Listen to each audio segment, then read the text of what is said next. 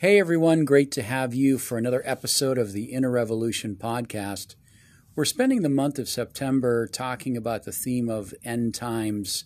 So I'm going to be getting a bunch of different guests, kind of approaching the end times from a bunch of different angles. So my prayer is this will be something that'll edify you, strengthen you, stir you up, just to understand in these uncertain times that that God is moving with accuracy and with clarity. So just to tune into that. So very happy to have Pastor John Sabo with us today.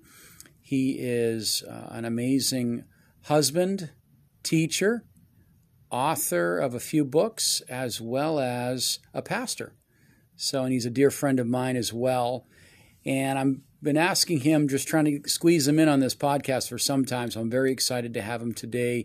And he's going to talk with us on the end times. So please stick around. Pastor John, great to have you today. Thank you so much, Pastor Jason. This is awesome. I'm so excited to be part of this finally.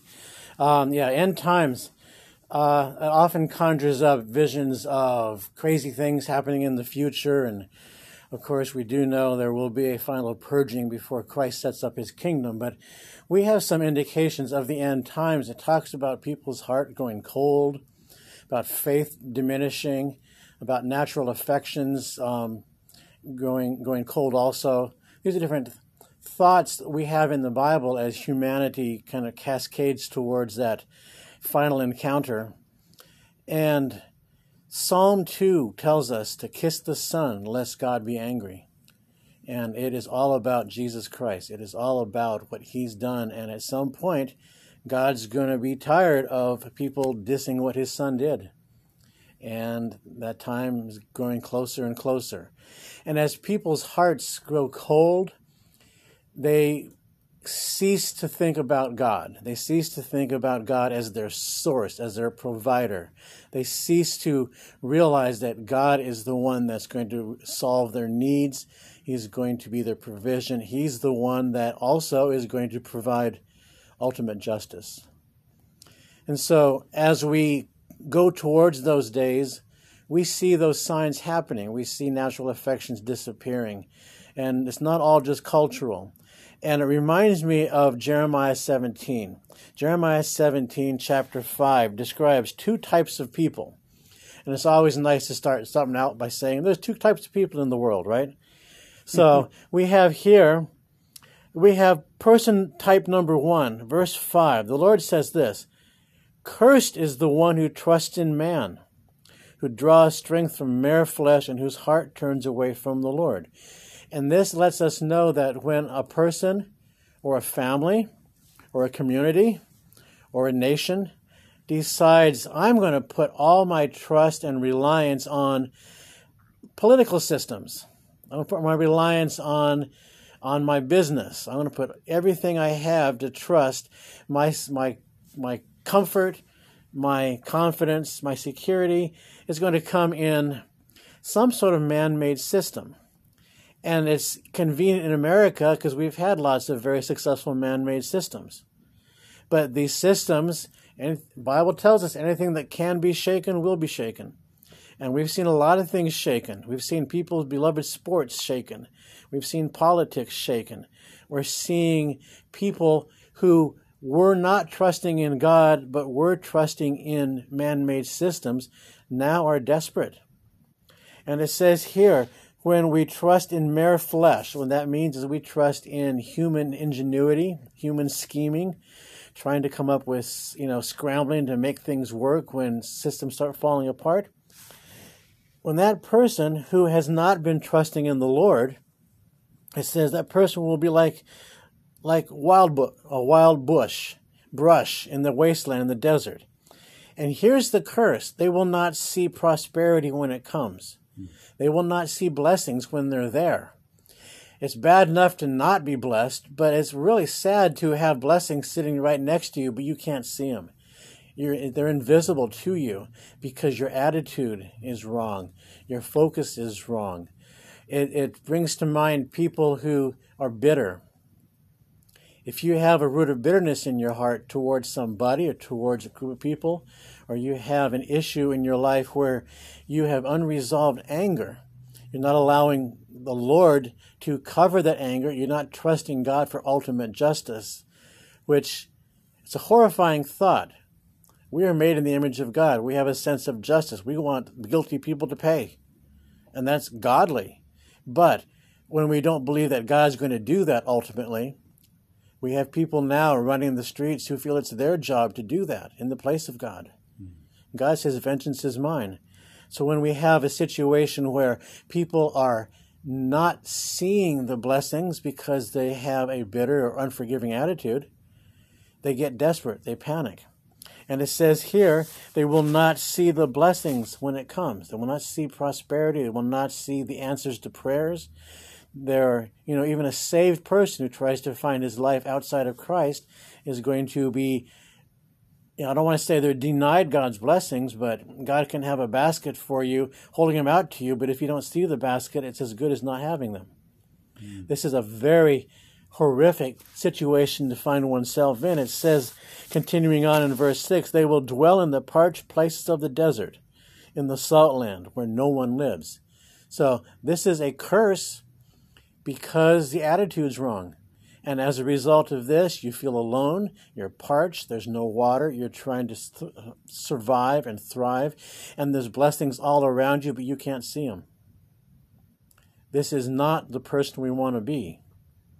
We want to be the other type of person. We move on to verse 7. Person number 2. The blessed person is the one who trusts in the Lord and whose confidence is in Him. What this means is that I work with people, I enjoy, whatever blessings, provisions God has, but I always know where the provision comes from. And that provision is always from God. In other words, if I get a new job, it came from God. It's not because I'm brilliant. And if I am brilliant, that came from God too. If I have any skills, talents, abilities, I have nothing I have not received. So we never want to fall into the trap of thinking we've accomplished something. Because even, someone who does a great job, an athlete, where'd those muscles come from? Where'd the oxygen come from? Everything comes from God. So we always keep God as our source in our minds. And when we do that, our confidence is in Him. Bad things happen, things start shaking, and guess what? Oh well, God let it happen, He's got a good plan, and I'm in the middle of it. I'm on the adventure ride, I'm along for the ride. And it says this is what the blessed one will be, the one who has confidence in the Lord. Verse 8, they'll be like a tree planted by the water that sends its roots out by the stream. So we have a picture here that the tree's next to the river and the roots are down and they get to the water level's right there, and they always have plenty to drink. And that's a good place to be. But guess what? It goes on. It doesn't fear when the heat comes. The leaves are always green. So the cursed man doesn't see the blessing when it comes, and the blessed man doesn't see the fire when it comes. We walk around, the world calls us naive. And I'll show my age here, but I love Gilligan's Island. This very naive person walks through the jungle eating his banana. He doesn't see the volcano and the ninja and the samurai and the ape all trying to kill him as they swing past behind him. He just goes on his merry way. And as Christians, we live in confidence in Christ. It's not our job to fight the angelic warfare. It's not our job to fix society's ills. It's not our job to wage battle against flesh and blood. Our job is to reveal Christ to others, and in so doing, show them the way of escape.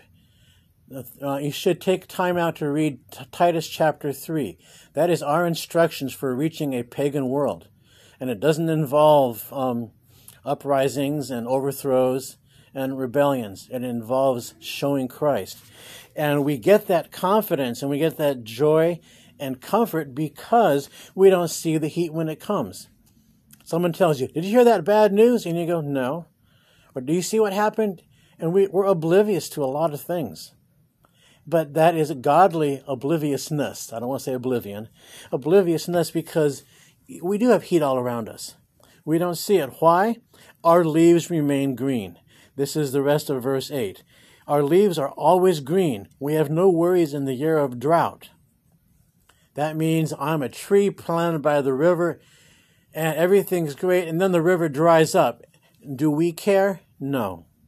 The river dries up and our roots are so deep, they always find water. God always provides living water for us. Remember the woman at the well. Christ said, when you drink from me, you never go thirsty again. And we have that confidence. And yeah, maybe it is very hot outside. And maybe the heat comes. Bad things happen. But the same things happen to us as the unsaved world. But that is our testimony. We would not have a testimony if good things only happen to the saved person. Our testimony is that, yes, I have the same horrible things happen to me as happen to the unsaved. But they watch our response, and we respond with good. We attack evil with good. And the rest of that verse says, that man has no worries in the year of drought and never fails to bear fruit.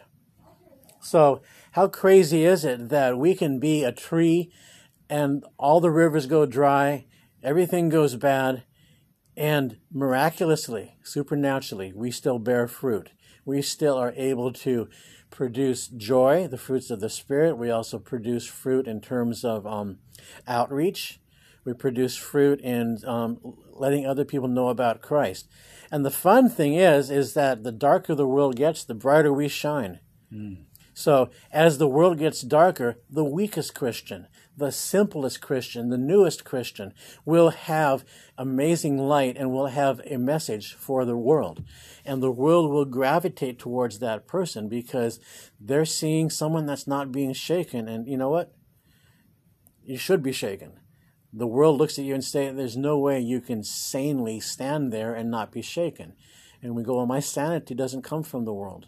My sanity comes from the rivers of living water that Christ provides me. And it's an eternal source.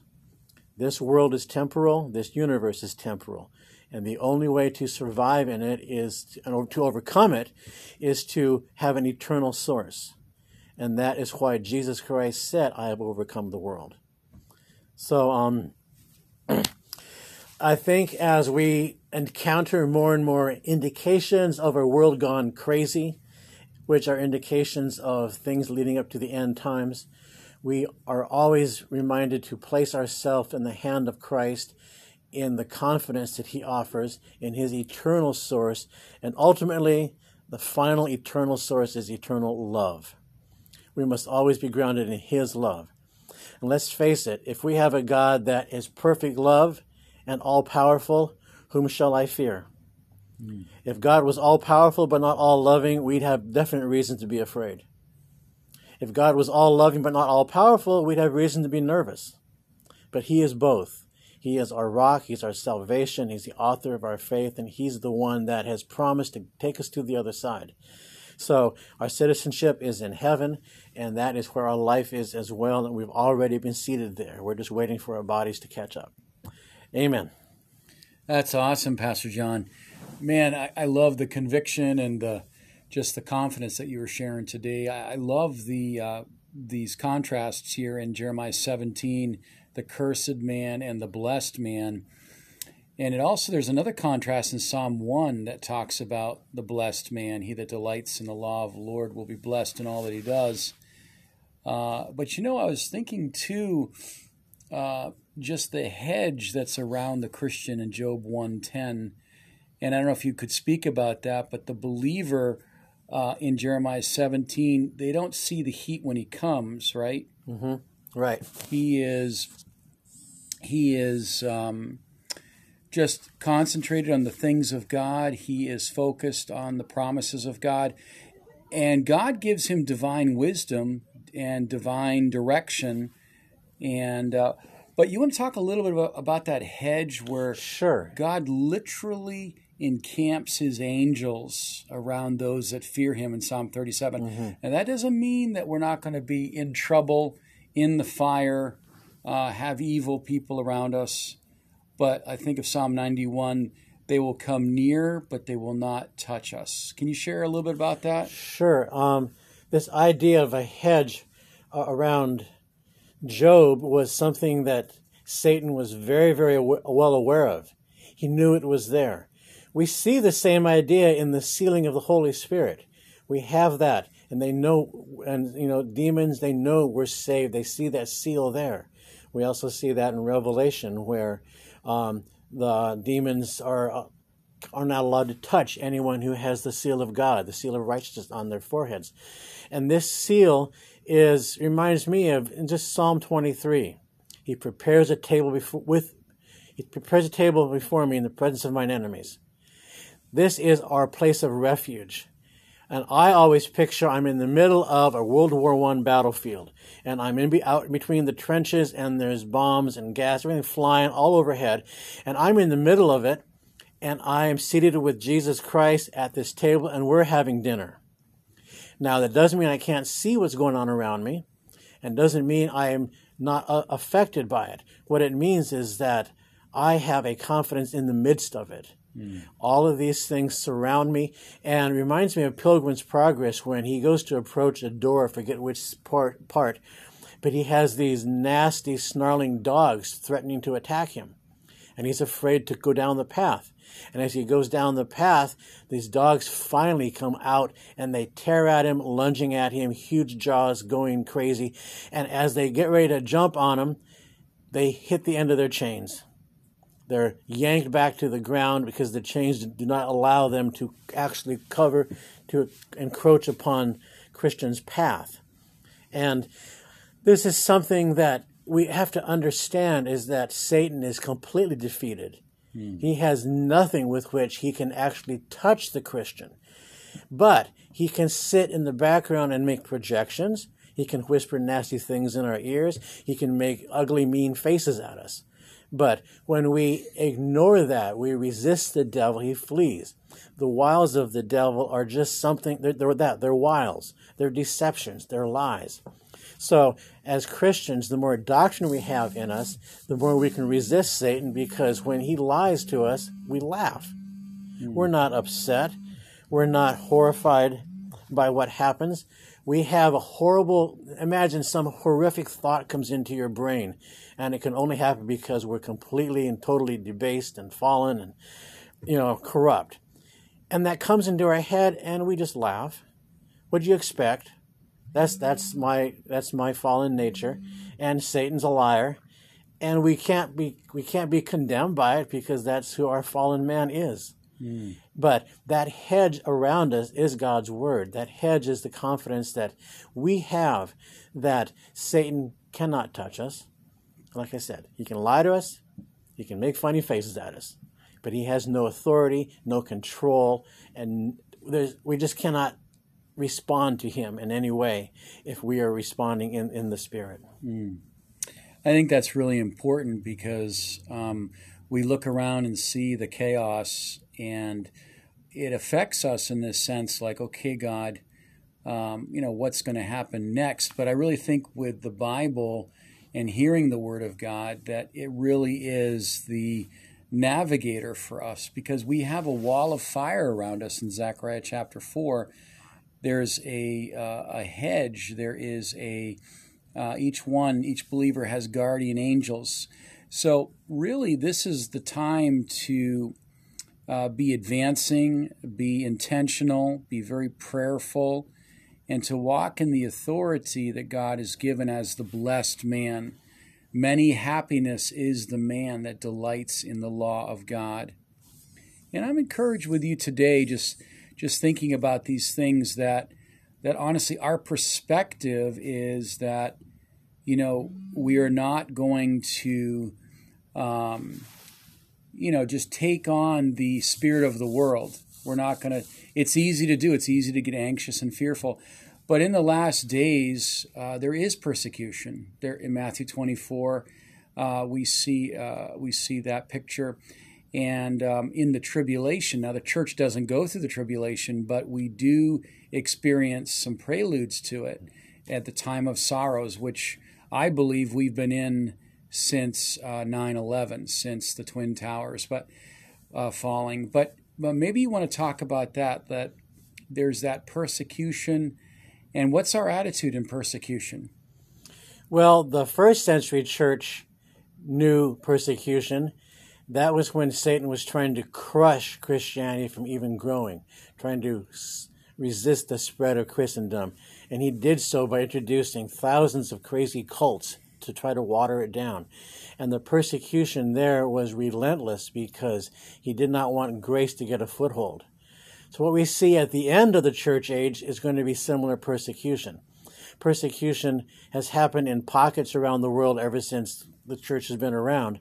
But this is when Satan is trying to build his one world system and one world government, and we're going to see persecution on a global scale, just like we've had persecution in isolated places throughout history. But our attitude towards persecution in the early church counted it joy. Now, that takes a big stretch for us to be able to use our biblical worldview to turn agony into joy. But they considered it was a mark of worthiness. God has counted me worthy to suffer. And I don't think anyone's going to say, I enjoy pain. I don't enjoy being burned at the stake. I don't enjoy any of that stuff. But what we can do is I can get joy watching Satan get mad. And that just might be my own perverse way of looking at things. But sometimes when we realize that we've really ticked Satan off, we've really put some damage in his kingdom. Remember, we're taking back what belongs to God.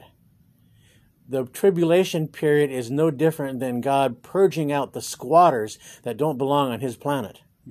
Okay? Those that dwell in the earth is the phrase in Revelation. And it's contrasted with those whose citizenship is in heaven. The second someone gets saved in the tribulation period, they cease being an inhabitant of the earth, even though they may still live on the earth. And that's what we are. We are citizens of heaven. We are not inhabitants of the earth. So our citizenship in heaven gives us a perspective that allows us to handle persecution. I'm always amused by your James Bond type of secret agent who can put up with all sorts of torture and tribulation and stuff. And the reason he can do it is because he has a bigger picture. His bigger picture is for queen and country. And that's nothing compared to our bigger picture. Our bigger picture is millions of souls receiving Christ. Our bigger picture is eternity in heaven. And there's nothing can happen to us that can anywhere near compare to the glories that Christ has set before us. So I can put up with a few inconveniences. I can put up with a few upset people. And I can put up with, certain situations that are not, pleasing to my comfort and my flesh for the glory of God. So our attitude, let's face it, God gives people the grace they need when it comes time to go through things. So if something really bad is going to happen, we have a persecution that comes up that does start to match our first century Christians, or some of the stuff happening in the I can't think of it now, Middle Ages, things that happened to the church then. God provides the grace for that at the time. So it's not our place to worry about that. It's our place to enjoy watching Christ's kingdom grow in spite of evil. Oh, that's a big statement. That's a big statement. I think, Jeremiah talks about flourishing, and, you look at the first century Christians in persecution, the church was mobilized, the church was tried, and definition and preciseness was added. Missionaries went out. And I just think today, the church could be looked at in a couple different ways. The church could be looked at like a cruise ship. People on a nice cruise relaxing. I believe it's not possible today to be a casual Christian in this sense. But the church can also be looked at as a battleship, armed to the teeth to defend and to take back territory. It could be looked at as an aircraft carrier where it moves around and sets off jets and launches out to be the furtherance for the gospel, or even a speedboat. I think the church is becoming smaller and more, able to get into these hard-to-reach areas, if we could say. And so I think through persecution, the flourishing will take on a lot of different edges. And I think the average Christian that walks with God will go deeper. The one that's not walking with God will fall away. And like we're seeing now, and we'll see in a greater way, the great fallout or the great delusion. But I love what you're saying. It's like we don't have to worry about that or be anxious about these things, but we are moving with God with a hedge and flourishing. Do you want to comment on that? Just the flourishing? How does a Christian flourish? Yeah, I just, well, the church has always grown during persecution. Persecution causes the church to grow. The good news would have been stuck in Jerusalem if persecution hadn't broken out.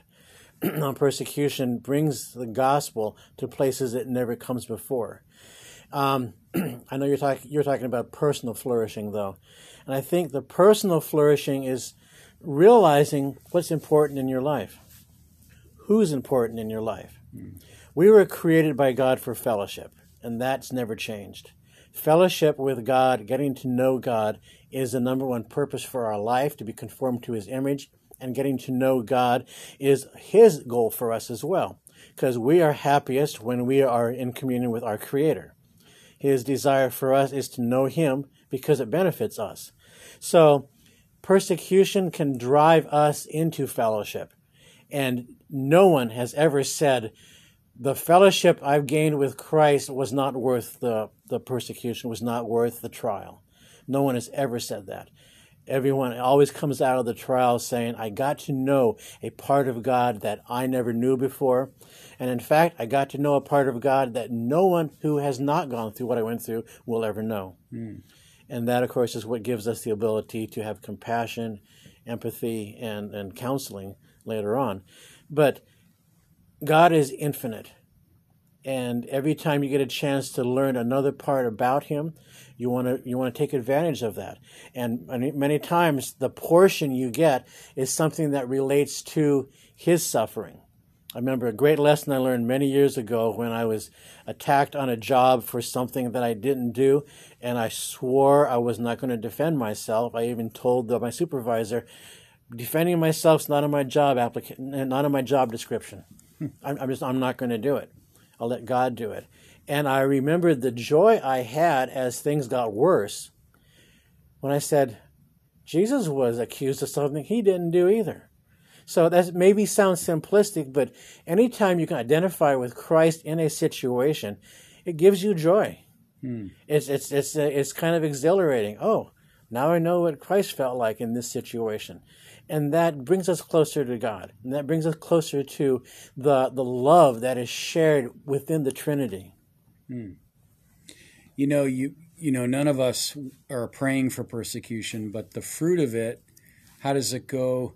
The blood of the martyrs is the seedbed of the church, right? There's that Watchman Nee would say that. But really, we're preparing now with just being Bible believers, intentional in our faith, prayed up, worded up, and knowing that we're going to flourish. God's going to take care of His people. Not one righteous man will beg for bread, right? God knows those who are His, and will have wisdom to move and advance and to have Him fight our battles. And maybe Pastor John will close with this, is that, if I'm fighting my battles, then the Lord's not fighting my battles. But if we're resting in Him, He will fight for us as we abide in Him.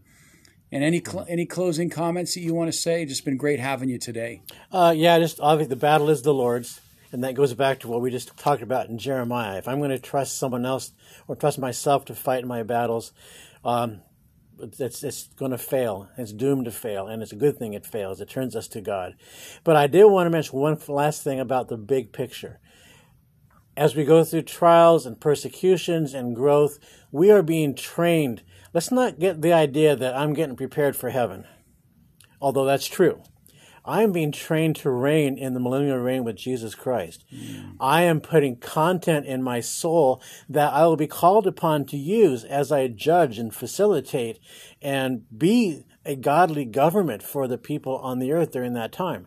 And as I appropriate more and more of what God's heart and God's thoughts and, heaven's culture into my thinking, the more I'll be entrusted with during that time. The less I'll have to send situations up the ladder to an appeals court. I will be representing Christ in a godly, glorified system where my sin nature is no longer there. But I will still be relying on the content that God poured into me as I responded with His nature and His grace to situations in my life here now. Wow, amazing. In future podcasts, we're going to talk about the tribulation. We're going to talk about the millennial reign, the white throne. These are some topics that we're going to cover in the month of September. And I just thought of this verse as we close, that no weapon formed against thee Amen. will prosper. It may be formed, we may see it, but it will not prosper. It will not overcome you. So, Pastor John, thank you so much for being with us today. I look forward to having you on future casts. And God bless you, those that are listening. Okay, thank you. Thanks for joining us for another episode of the Inner Revolution podcast. Please find us on Facebook, Instagram, and YouTube. Your feedback is always welcome.